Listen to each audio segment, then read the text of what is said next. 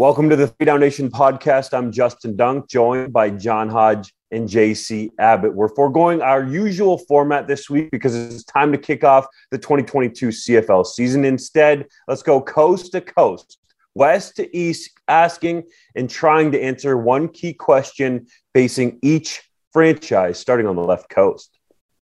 Out here in Vancouver, the BC Lions have made surprisingly few changes to their offense after a difficult season a year ago. The one big change, the man under center is now Canadian quarterback Nathan Rourke.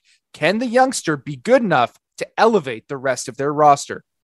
Of course, man. How is this even a question? Canadian quarterback bias aside, this dude looked legit in his first, technically second, I guess, CFL start at the end of last year because he started that first game of the season unexpectedly with the weirdness that went on with Mike O'Reilly. But he has all the makings, in my mind, to potentially be a franchise quarterback. If he was American, I feel like there'd be less questions there. Sure, he does actually have a lot of questions.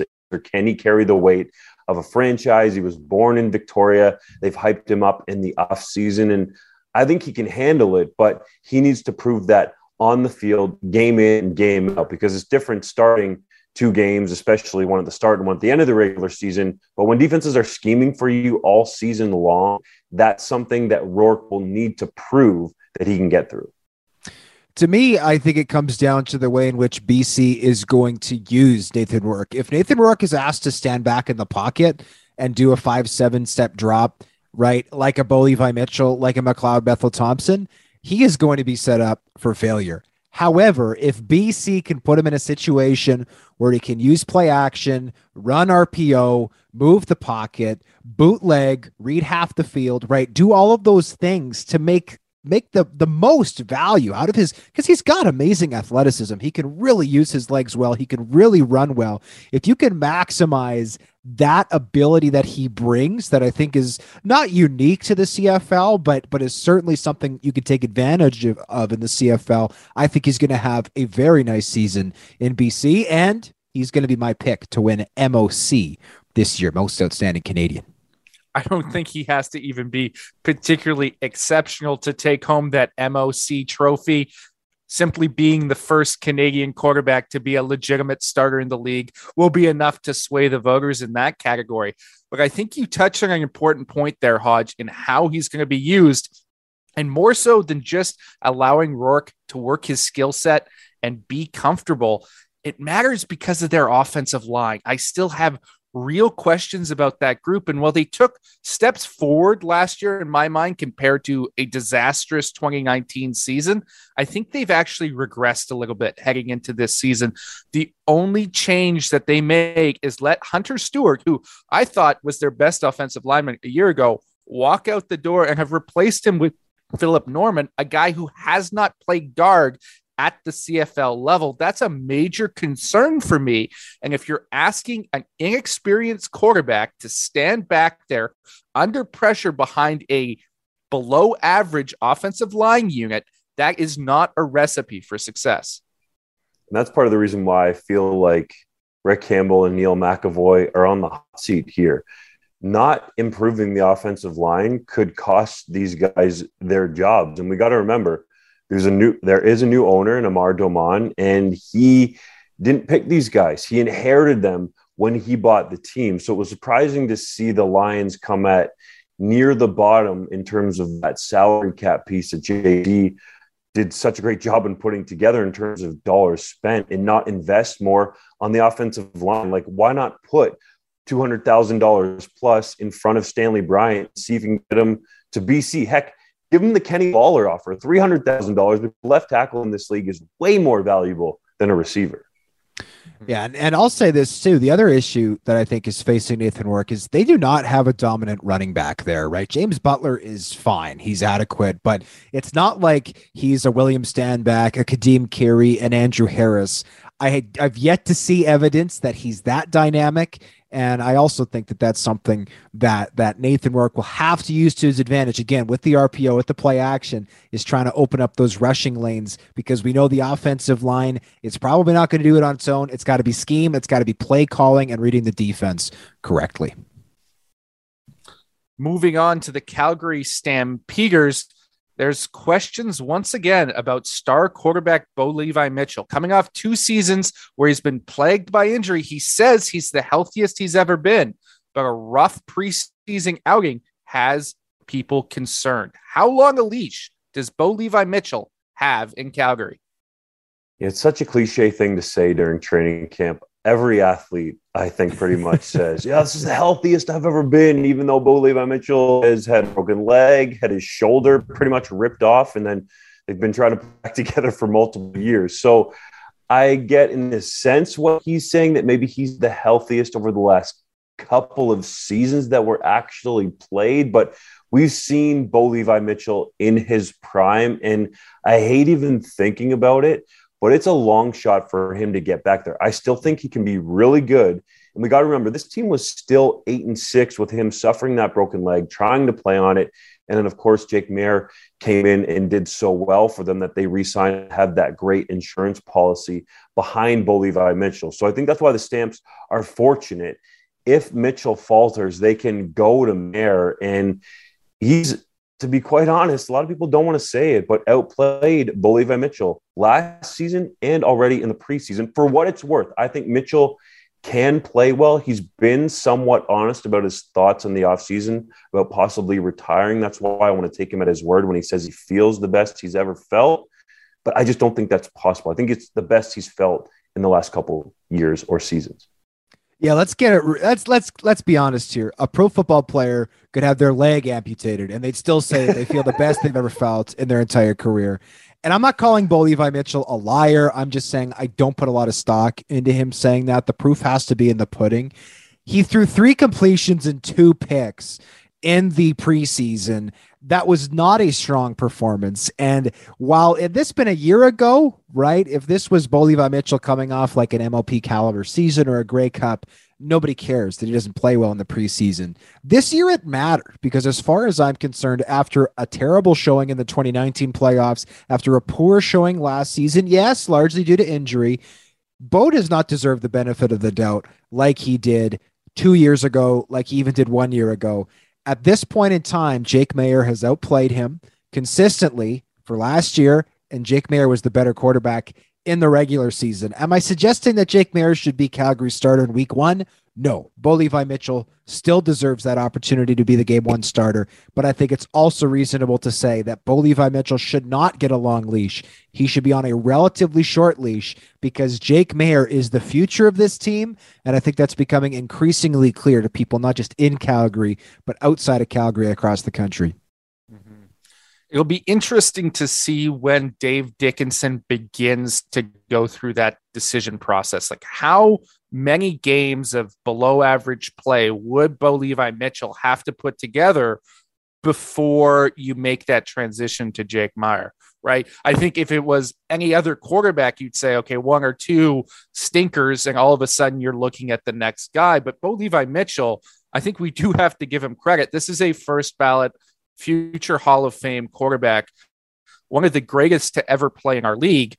He deserves some benefit of the doubt early in the season, but where is that mark where it becomes untenable as a football team to stick with the existing guy, even if he has been the face of your franchise? Is that week 4? Is that week 6? Is that week 8? It'll be interesting to see where Dave Dickenson begins to go through the process of that quarterback controversy if Bo Levi Mitchell struggles. And that's a big if, of course. I don't want to say he's absolutely going to do that. There is a chance that he comes out and he has a rejuvenated season. But I look at that Calgary roster, and Reggie Begelton's going to cover a lot of the mistakes early on because of how talented he is. But if he or Kamar Jordan gets hurt at any point this year, I just don't see a lot of weapons in the passing game for the Stampeders. That's why Kadeem Carey could be the key to this Calgary Stampeders team. That's really when they went on that mini heater that Dickenson wanted to see late last season that got them in the playoffs, was when Carey was toting the rock and really carrying the bulk of the load on offense, which seems weird to say with Mitchell at quarterback, but that's the case. I do think, as you kind of alluded to, JC, a full season of Reggie Begelton will certainly help out this offense and make it more dynamic. But as you said, if either one of those guys gets hurt, then they're back in that situation where it's a bunch of no names coming into the lineup that Mitchell or potentially Mayer is trying to deal with in terms of developing a quick rapport. So if those two guys stay healthy and Carey can back up what he did in 2021, that will certainly help Mitchell or Mayer if he's in there. To be honest, what I'm most intrigued about with this Calgary team as a whole, and yeah, obviously Mitchell is the key one, but is to see how Cam Judge plays, because he was a ratio breaker for the Saskatchewan Roughriders. The Toronto Argonauts didn't necessarily use him properly, and I bet Brett Monson, the defensive coordinator, is just loving having a guy with his athletic ability as a Canadian on his defense. I think that can be a game changer for the defense that, to be honest, was pretty good already, that this Stamps team will be a force to be reckoned with on defense, which again will help out Mitchell or Mayer. Staying in the province of Alberta, it's a big year for change for the Edmonton Elks. We got a new president and a new general manager and head coach, or an old one, in Chris Jones returning to the fold. But the big question here is under center. It looks like Nick Arbuckle is going to make the start for them in week 1, despite the fact that they spent all off season trying to get rid of him. But there are 3 other quarterbacks on their active roster currently. How many of them are going to start games for the Edmonton Elks this year? Well, it's a guy that I would like to see start, certainly, is Trey Ford, but might not happen until later in the season. It does seem like, even though they tried to trade him for most of the offseason, and Jones didn't want to admit it when we asked him directly, that Arbuckle is going to be the guy in week 1. That makes sense just from a competitive perspective. He knows the offense. He's been with Stephen McAdoo and Jarius Jackson in Toronto. So you get him going, but they do like Taylor Cornelius. And I think there's a real possibility that Ford starts multiple games because of his athleticism, his ability to be dynamic, and how quickly I think Ford will be able to pick up the pro speed. And Ford is one of those rare prospects that's pretty honest, and he's just so calm. And you guys were around him at the combine as well, that he said when he went down to NFL rookie camp with the Baltimore Ravens that he didn't really feel outclassed and the speed wasn't too much for him. So if the NFL speed isn't on a smaller field, then I think he can pick up the CFL game. Is it crazy to predict a rookie Canadian quarterback could come in and make an impact? Probably yes, but I think Ford, we can see start games, and it was just 1 season ago when Jake Mayer, he's an American, and it really shouldn't matter your passport, came in and made an impact for the Calgary Stampeders. So Ford, I could see him doing that later in the season as they move away from Arbuckle, specifically because Chris Jones invested a first-round pick in. Yeah, but if I was setting a betting line for this, I think my betting line would be 2.5, and I'd be hitting the over. I think we're going to see lots of different players start games at quarterback for the Edmonton Elks this season. Chris Jones has never shied away from making changes at that very important position. I'm happy for Nick Arbuckle, and I think we need to take a moment and commend Nick Arbuckle. It certainly appears as though he's going to win the starting job. I was at Edmonton's first preseason game when he played. He was excellent against Winnipeg's vaunted defense. That was mostly starters. He missed the second preseason game due to injury, and none of the quarterbacks played that well in that game. Chris Jones was very vocal in his dissatisfaction with his team after that second preseason game against Calgary. So to me, I think Nick Arbuckle will start the season, but I also think that we're going to see Taylor Cornelius, and I think we're going to see Trey Ford get starts down the line late in the year, whether it's due to injury or whether it's due to Chris Jones simply doing Chris Jones things. You talk about how critical Chris Jones was of his team after that preseason loss in the second game. There was one guy he wasn't critical of, and that's the only quarterback we haven't mentioned at this point, Kai Locksley out of UTEP. And I'm not sure if I see him as a CFL starter, but I think he's going to be on the field a lot for the Elks because he's sort of that versatile weapon that Chris Jones covets. He may be the one, instead of Trey Ford running the short yardage team, he'll contribute on special teams. He can flex out and play wide receiver, as he did in that preseason game, while also being the best quarterback on the field. So this is a guy that's sort of flown under the radar because we've been talking about Cornelius or Arbuckle, and then JT Barrett was in the mix, and then they drafted Trey Ford. No one talked about Locksley. All of a sudden, I think he's a guy who's going to play certainly for most of the season. Yeah, we got to remember Cardell Jones was in Edmonton for about the length of time. And I hate this cliche, but had a cup of coffee and then he was gone. They thought he was going to be the guy that could have stepped in there for JT Parrott, who they were hyping up. So, Hodge, you set that line at 2.5. I think that's a great spot, but I'd take the over. Moving on to the prairies where I live, the Saskatchewan Roughriders are entering the season with Cody Fajardo as their undisputed starting quarterback. Of course, to me, Dunk talked about BC. I have an insider's column today with Kahari Jones potentially being on the hot seat, but I don't think there's anybody in the league facing more pressure in 2022 than Cody Fajardo. He's got the weight of Rider Nation on his shoulders. Plus, he's got the first home Grey Cup in Regina since 2013, which, if memory serves correct, Saskatchewan won that championship. I think we all know the green and white faithful are expecting a home Grey Cup victory. My question is, can Cody Fajardo handle the pressure that he is going to face this season in Riderville?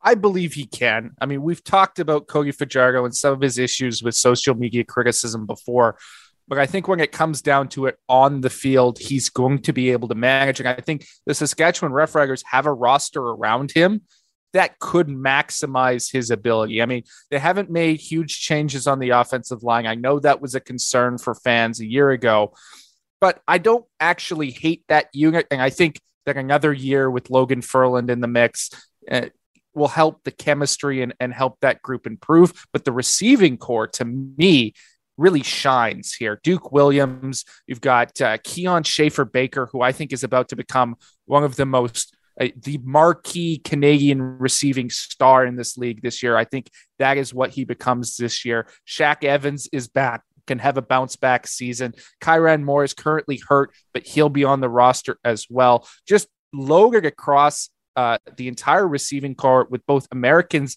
and Canadians. To me, that's a recipe for success if you're a quarterback like Cody Fajardo.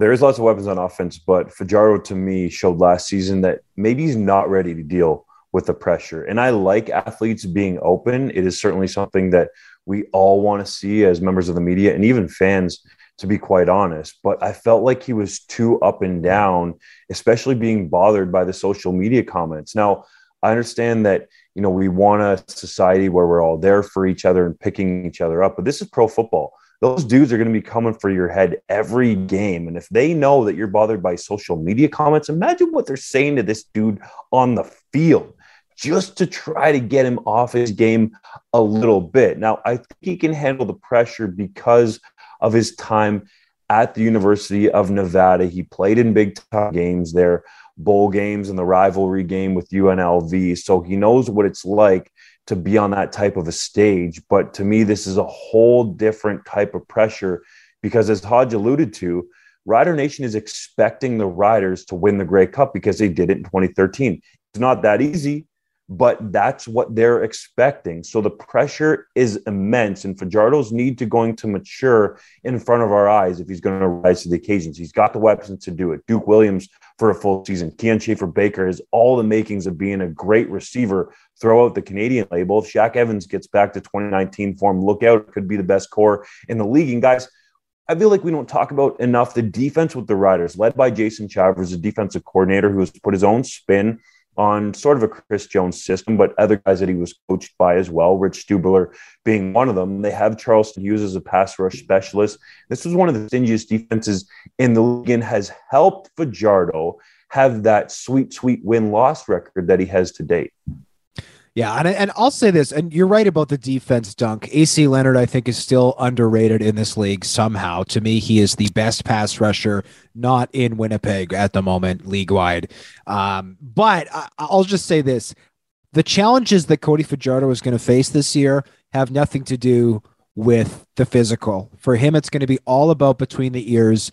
And I think the Riders, if they want to put him in a position to be successful, need to have things in place, such as he should be working with a sports psychologist. I think he should be having somebody take care of his social media during the season, because if he is not in the right mindset, it does not matter how many practices he has. It does not matter how many times he's out there trying to make throws. He's not going to be as successful as if he has his mental and emotional state in check before the season commences. I just want to give a little example here. I wasn't playing pro football, but the University in Guelph at the University of Guelph, I was an up and down dude.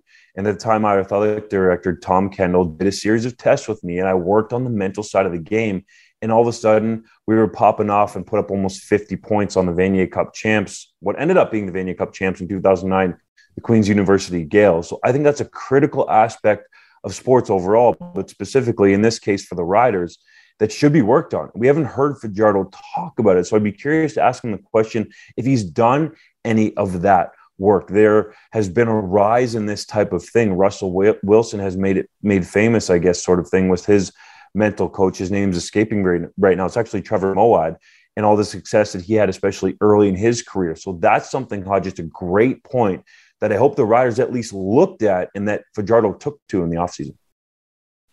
Moving east, the Winnipeg Blue Bombers have won back-to-back Grey Cup titles. They're looking to become the first team to three-peat since Edmonton did it in the late 70s, early 80s.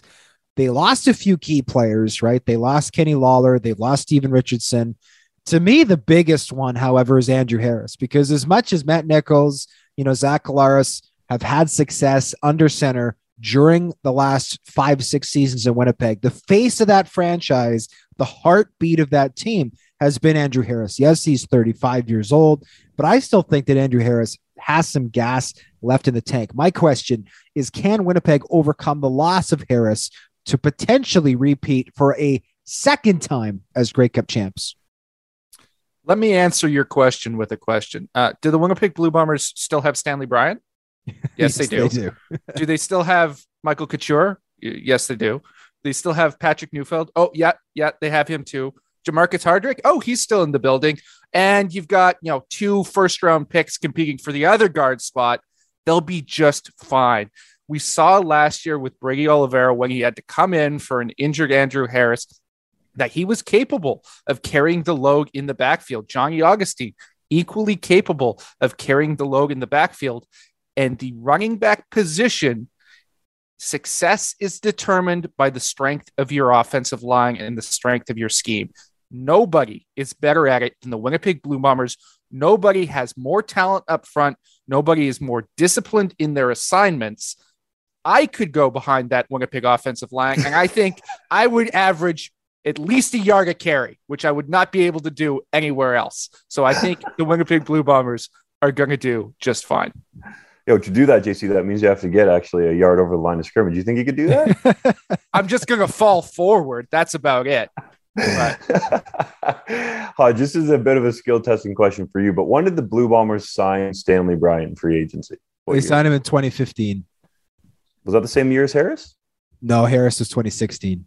So to me, the key piece of this team that goes under the radar all the time is Bryant, because he is way above anybody else in this league playing tackle. It's not even a question. I had one general manager say to me, it's Stanley Bryant, and then it's really everybody else at the left tackle position. I think he has cemented his status as one of the best offensive linemen in CFL history. And there are people that have argued the past few years when you've seen other guys like, let's say, Chris Van Zyl win most outstanding lineman award, that every year to just go to Bryant. But for some reason in the media, they just get tired of that. And I think there's a definite argument to be made there. Bryant should probably have won that award the entire time he was in in Winnipeg, and he even won it when he was with the Stampeders. So that's the critical element to me. Yes, the other starters are solid. The Bombers do have the best offensive line, but it's because they have the best left tackle. I do think, though,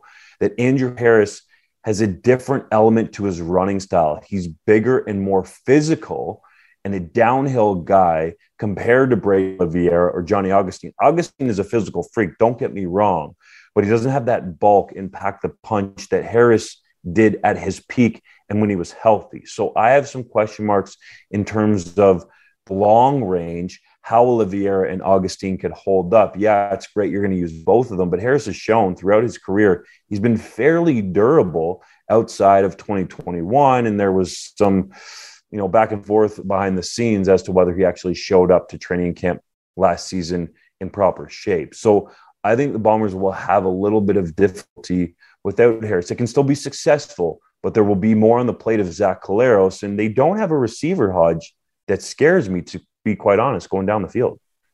I do think the receiving core is an area that I wouldn't say is of concern. I think it's probably fair to say it took a little bit of a step back from last season when Kenny Lawler led the league in receiving. The one thing I'll say, I do think they'll be fine at running back, provided that they rotate Brady Oliveira and Johnny Augustine. I don't want to see a situation like Andrew Harris where it was 25 touches a game. I think the Bombers would be much better served if Brady and Johnny were both getting, let's say, 12 touches a game. I think they have different skill sets, and by rotating them, you can make the most of them. To me, the question I have is with leadership. Winnipeg has, I think, a very tight clubhouse, possibly the tightest locker room in the CFL, but removing the top of that pyramid, I do think is something that, again, not of concern. I think that'd be overstating it, but I want to see who helps fill that vacuum of leadership, because there's no denying that Andrew Harris was a huge part of that leadership core last season and since, frankly, he signed in Winnipeg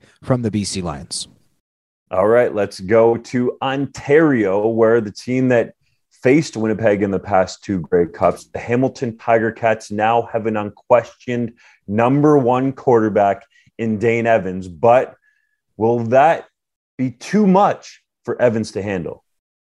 This is something I've been asking people around the league. I've talked to some people who have worked closely with Dane Evans, and their answer pretty much unanimously is Dane is going to be just fine. Obviously, it's nice to have a security blanket and an MOP caliber player like Jeremiah Masoli. However, Evans is not a rookie anymore. I believe this is his fourth year in the CFL. This is his third season starting a large chunk of games.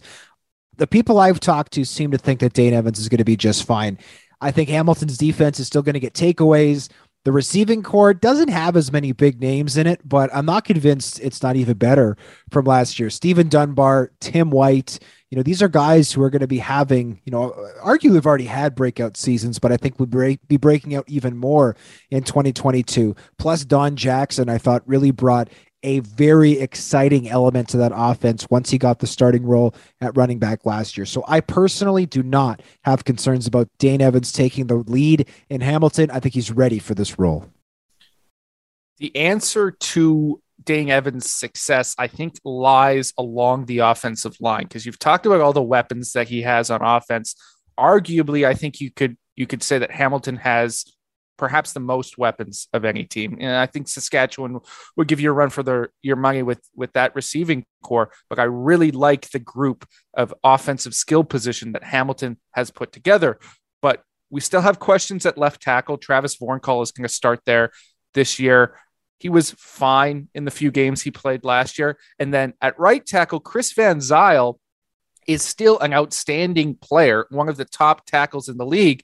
But how long can he stay healthy? Because the last few years, that's been a concern. And if he misses a large chunk of games, that's going to either fall to Kyle Saxelid, who they've just brought in, or to Kay Okafor. And how those guys perform is really going to determine how successful Dane Evans can be, because he's not as mobile as Jeremiah Masoli was. He can't escape and create like the former MOP candidate can. He's more of a pocket guy, and if that pocket collapses, it's going to be awful hard to get the ball to those weapons.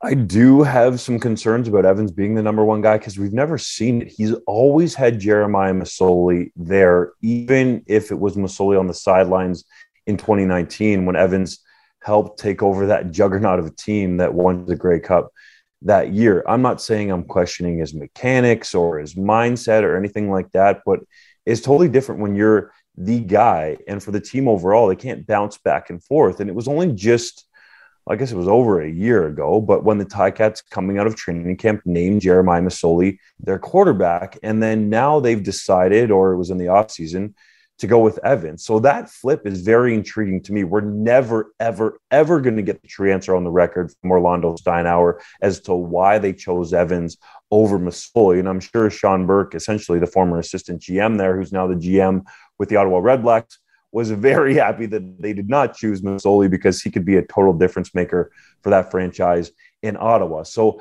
I just want to see Evans earn it and prove that he can be a number one dude week in and week out as the guy in the CFL He did it for a good chunk in 2019, but he didn't necessarily have to play spectacular football. And then last year, he had an injury and he did come in and provide a spark, but they had to win a couple games with David Watford. Like, I think the most valuable guy in this offense, to be honest, is the one in the booth, and Tom Condell, with the way that he's been able to scheme it up for Jeremiah Masoli, Dane Evans, or even David Watford last year, who they won a couple of ball games with, for a guy that really didn't have much time as a CFL quarterback, starting experience, that is. So to me, that's a critical question that needs to be answered. The defense is going to be loaded, and I think Simone Lawrence is going to have another great season again. They do have a question mark there, though, in terms of Ja'Gared Davis being gone, and that void to fill is a massive one because some people argue he's the best pass rusher in the league, but we know they're going to be really good on D. It's just how good can Evans be? And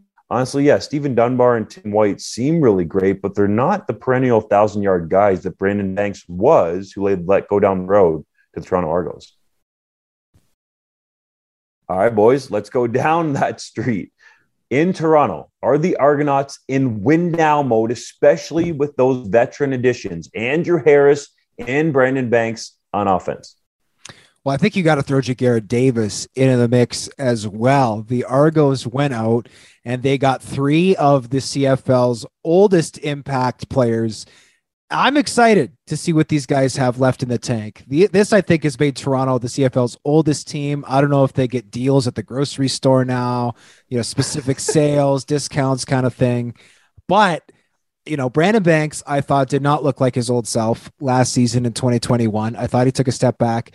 Andrew Harris, I think, looked like his old self when he was healthy, but he also started the season on the injured list, which we hadn't traditionally seen from Andrew Harris. Ja'Gared Davis was amazing in the playoffs. It was an unbelievable game wrecker for the Ticats, but I didn't think he was that great, honestly, in the regular season. So I think all 3 players, to some extent, have shown initial signs of slowing down. If those continue into 2022, I think Toronto's in a lot of trouble. If not, and they can continue to roll, I really think that Toronto has a good chance to even win the East Division. Because certainly with these type of additions, with a guy like McLeod Bethel Thompson at quarterback who's well into his mid-30s, yes, I absolutely see this team as a win now type of team, given just how veteran-laden that starting lineup is. The key factor is going to be when those guys are able to be at their peak in the season, because you noted that for each of them, it wasn't a full 14 game plus playoff perfect campaign last year. Each of them had significant valleys where we saw them drop off and significant peaks. Now, if they peak early and they flash in the first few weeks of the season, everyone's talking about Toronto, and then all of a sudden they drop off, this team could be in trouble. If the Argos are, a middling regular season team and they peak towards the end of the year, now all of a sudden this is a dangerous team going into the playoffs. My real concern here about this Toronto Argonauts team is at quarterback, because I don't know how you can say you're in win now mode and have McLeod Bethel Thompson still as your starting quarterback. He's absolutely fine, but he's a stopgap bridge guy. He is not a franchise starting quarterback who can get you over the hump and dominate a game. He has not shown that in any of his previous action. He's shown himself to be completely adequate. Fine. Wow. That's it. And if you are in win now mode, you need a guy who can take over a game and be a dominant player. Macbeth is not that guy. JC, you're putting the sword right in Macbeth's heart, buddy. Oh my gosh. To be or not honestly, to be. Macbeth is underrated in my mind. I don't think he gets enough credit for what he's gone through. He's been with so many professional teams in the NFL and the Arena League and now the CFL. And I do think he's definitely an above average quarterback, but he's just not flashy or sexy. I think that's why you're throwing shade his way in the 6th, but I think he's a guy who can win with. He proved it last year. He led the Argos to first place in the East Division during the regular season. Did they win in the playoffs? No. Do you want to see him act better after a loss, especially with that incident with the cameraman? Yes. He needs to mature even at his age. We can all get better. None of us are perfect. So I believe if he takes some of those steps, he's a guy that is respected as a leader in that locker room because he doesn't talk very much. He's more of a leader by example. And I think with those weapons there, it's going to make him better if, as you guys said, the caveat is key, though those dudes are healthy with Harris and Banks and then the rest of the guys that he has there. I feel like Tavares Daniels is another guy that goes under the radar. The defense has been solid, and with Corey Mace there as a new defensive coordinator, I think that should help. They still have Enoch Mwamba, who's somehow still playing at a high level. And I think the Argos have to start the season as the favorites in the East Division. What really intrigues me about this team is Chad Kelly. The fact that they let Antonio Pipkin go so early in training camp and are rolling with this guy as their number 2 must mean Ryan Dinwiddie has a man crush on Mr. Kelly. Yes, I think Chad Kelly is viewed exceptionally highly in Toronto, and so much so that I think at least the Argos might be of the opinion that Kelly is that future elite quarterback that JC alluded to while taking a massive crap all over Cloud Bethel Thompson a moment ago. I think that Chad Kelly has shown some interesting flashes of the preseason. It's too early to anoint him as anything, but I will say I would not be surprised. It would probably have to take an injury, but I wouldn't be surprised if, just like Trey Ford in Edmonton, if we saw Chad Kelly start a game for the Argos in 2022, especially considering this is, of course, an 18-game regular season, much more of a marathon than last year that felt a little bit more like a sprint due to the shortened schedule. Like, I hope McLeod Bethel Thompson proves me wrong, but he's the CFL's Andy Dalton to me. That's what he is. He's the benchmark for average quarterbacking, right? If you have less than McLeod Bethel Thompson, you're a franchise in trouble. You're going to be drafting first overall, right? He is a guy who can get it done for you. I just don't think he can push you over the top. We're about to find out. Is it because you're such a Chad Kelly fan, JC? You know, I'm not a big fan of Chad Kelly's cockiness. He's not my style of dude, but I do think he is incredibly talented. And I think if he can take over this Argos team, they'll be better off in the long run. We're going to find out. Let's go to the nation's capital in Ottawa. Can all these Red Blacks that have been assembled in free agency with new coaches there. It's on a new staff, but I mean, they're all getting together for the first time. Paul Lapalisse and Jeremiah Masoli being the 2 key names. Can they come together quickly enough to put the Red Blacks back in the playoffs? I think they absolutely will be a playoff team this season. I really do. Woo! I think that Ottawa, I mean, they're going to roll into Winnipeg week 1 with, I think it's going to be at least 16 new starters. It could be as high as 20. We'll have to wait and see for Thursday when the depth charts come out. But this is a team that has basically remade itself from top to bottom, and rightfully so, because talent-wise, they were by far and away the worst team in the CFL in 2021. I think if you take that talent that they've got and you put it with that coaching staff, we know that Paul Lapalisse could do a great job scheming up on offense. Mike Benavides has been doing a great job on the defensive side of the ball in this league for a long, long time. And Bob Dice might be the best special teams coordinator in the CFL. So they've got the coaching staff. What was missing last season was the talent. I think they've fixed that. Will there be some time to gel? I think so. But let's be honest. Nobody expects Ottawa to beat Winnipeg in either of these first 2 weeks. So even if they can somehow squeak out a split, all of a sudden at 500, I think a lot of people will be buying into Ottawa. There's going to be a lot of confidence in that organization, and then they're off to the races because they don't have to worry about playing the 2-time defending Grey Cup champs again after that. So yes, I do see Ottawa in the postseason this year. There are going to be some growing pains, as there always are with newly assembled teams, but this Ottawa Red Blacks group gives me shades of the 2015 team when they went from the basement in their first expansion season all the way to the penthouse as the best team in the East Division. And I don't just think this is a team that can make the playoffs. I think that's a virtually guaranteed looking at the rosters around the league. I think this is a team that should be considered the favorites to win the East Division. I think they're better than the Hamilton Tiger Cats. I think they're better than the Toronto Argonauts. Now, it could all fall apart because we're working with so many different variables as this group comes together. But on paper, I love the talent that Sean Burke has brought into the building. And I think this Ottawa Redbacks team is about to be a Grey Cup competitor.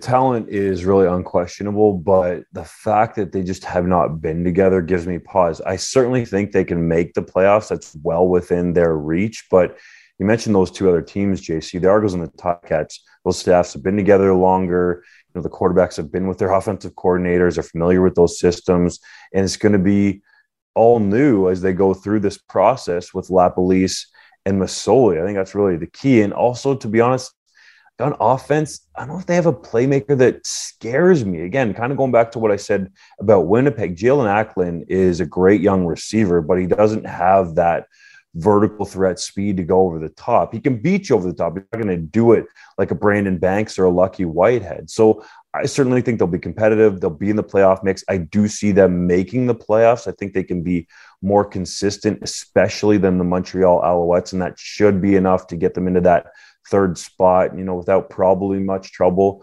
or competition of a crossover spot from one of the teams in the West, you know, probably BC or Edmonton. So I think they're in the playoffs, but there's a lot of pieces that got to come together. That said, we saw pretty recently in 2017, the Argos didn't even have a GM or a head coach until the end of February or early March, and they somehow pulled it off for winning Grey Cup. So it is possible. I agree with you, Dunk. I would like to see a true number one target in this offense. I think they've got a couple of twos. Darvin Adams is a two. Jalen Acklin is a two. I think Levi Noel's underrated, but he's probably a three, right? So I agree. I'd like to see a one, but does this team have more weapons than it did a year ago? Yes, by a long shot. And I do see them in the postseason, though I'm not sure they're going to go as far as to potentially repeat 2015 and make it all the way to the Grey Cup.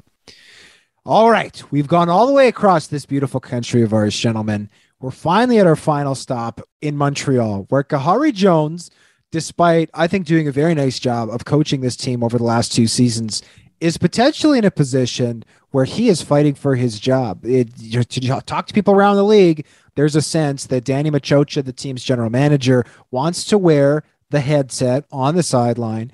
And Kahari Jones, right after an early playoff exit last year, having his team lead the league in penalties, there's a sense that if this team does not get off to a hot start, Jones could be in trouble. My question is, can Jones find a way to keep his job in 2022 in La Belle Province?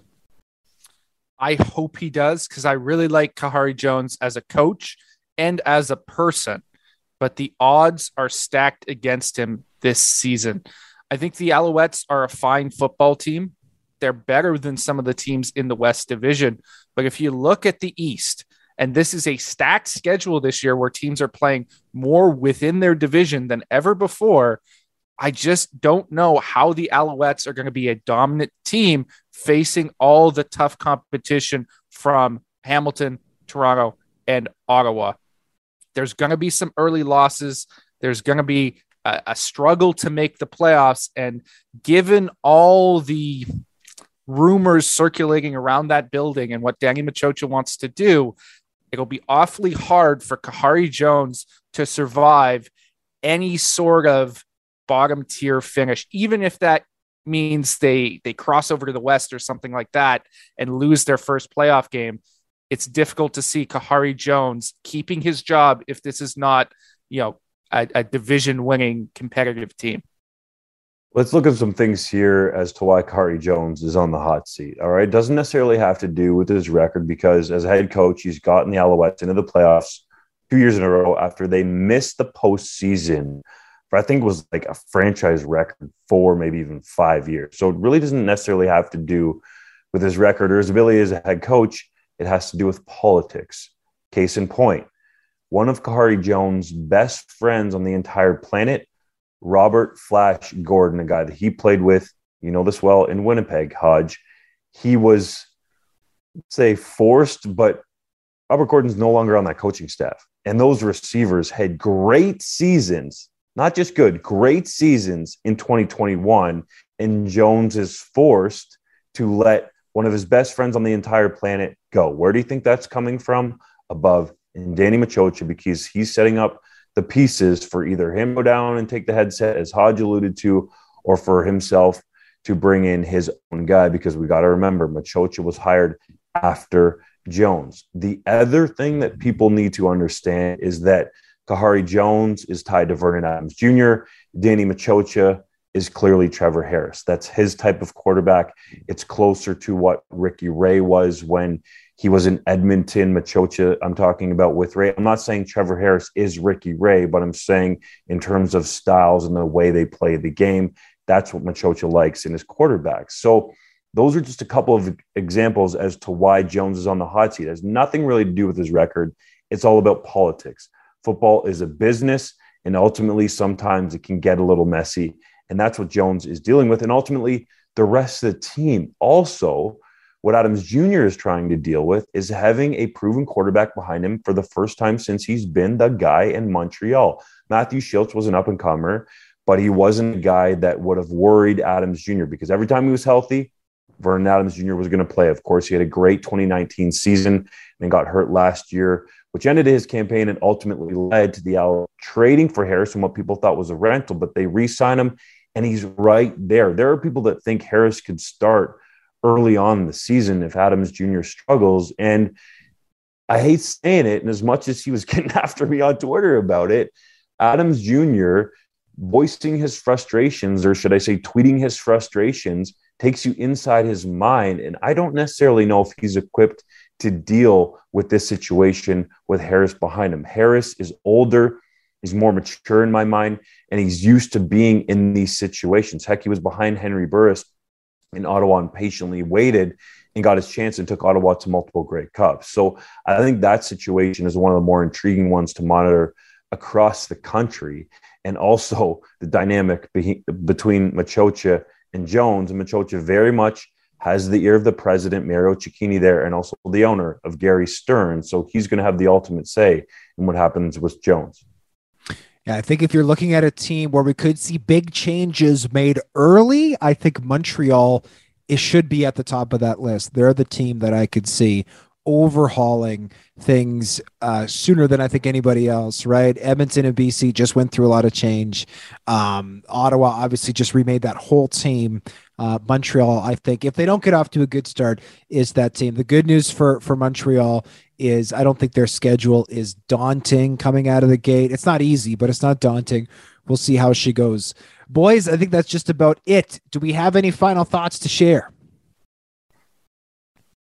One thing I will say is it's a betting world now in Canada. You want to make some money, the first head coach prop to be fired, I'll put some ducats down on Kahari Jones.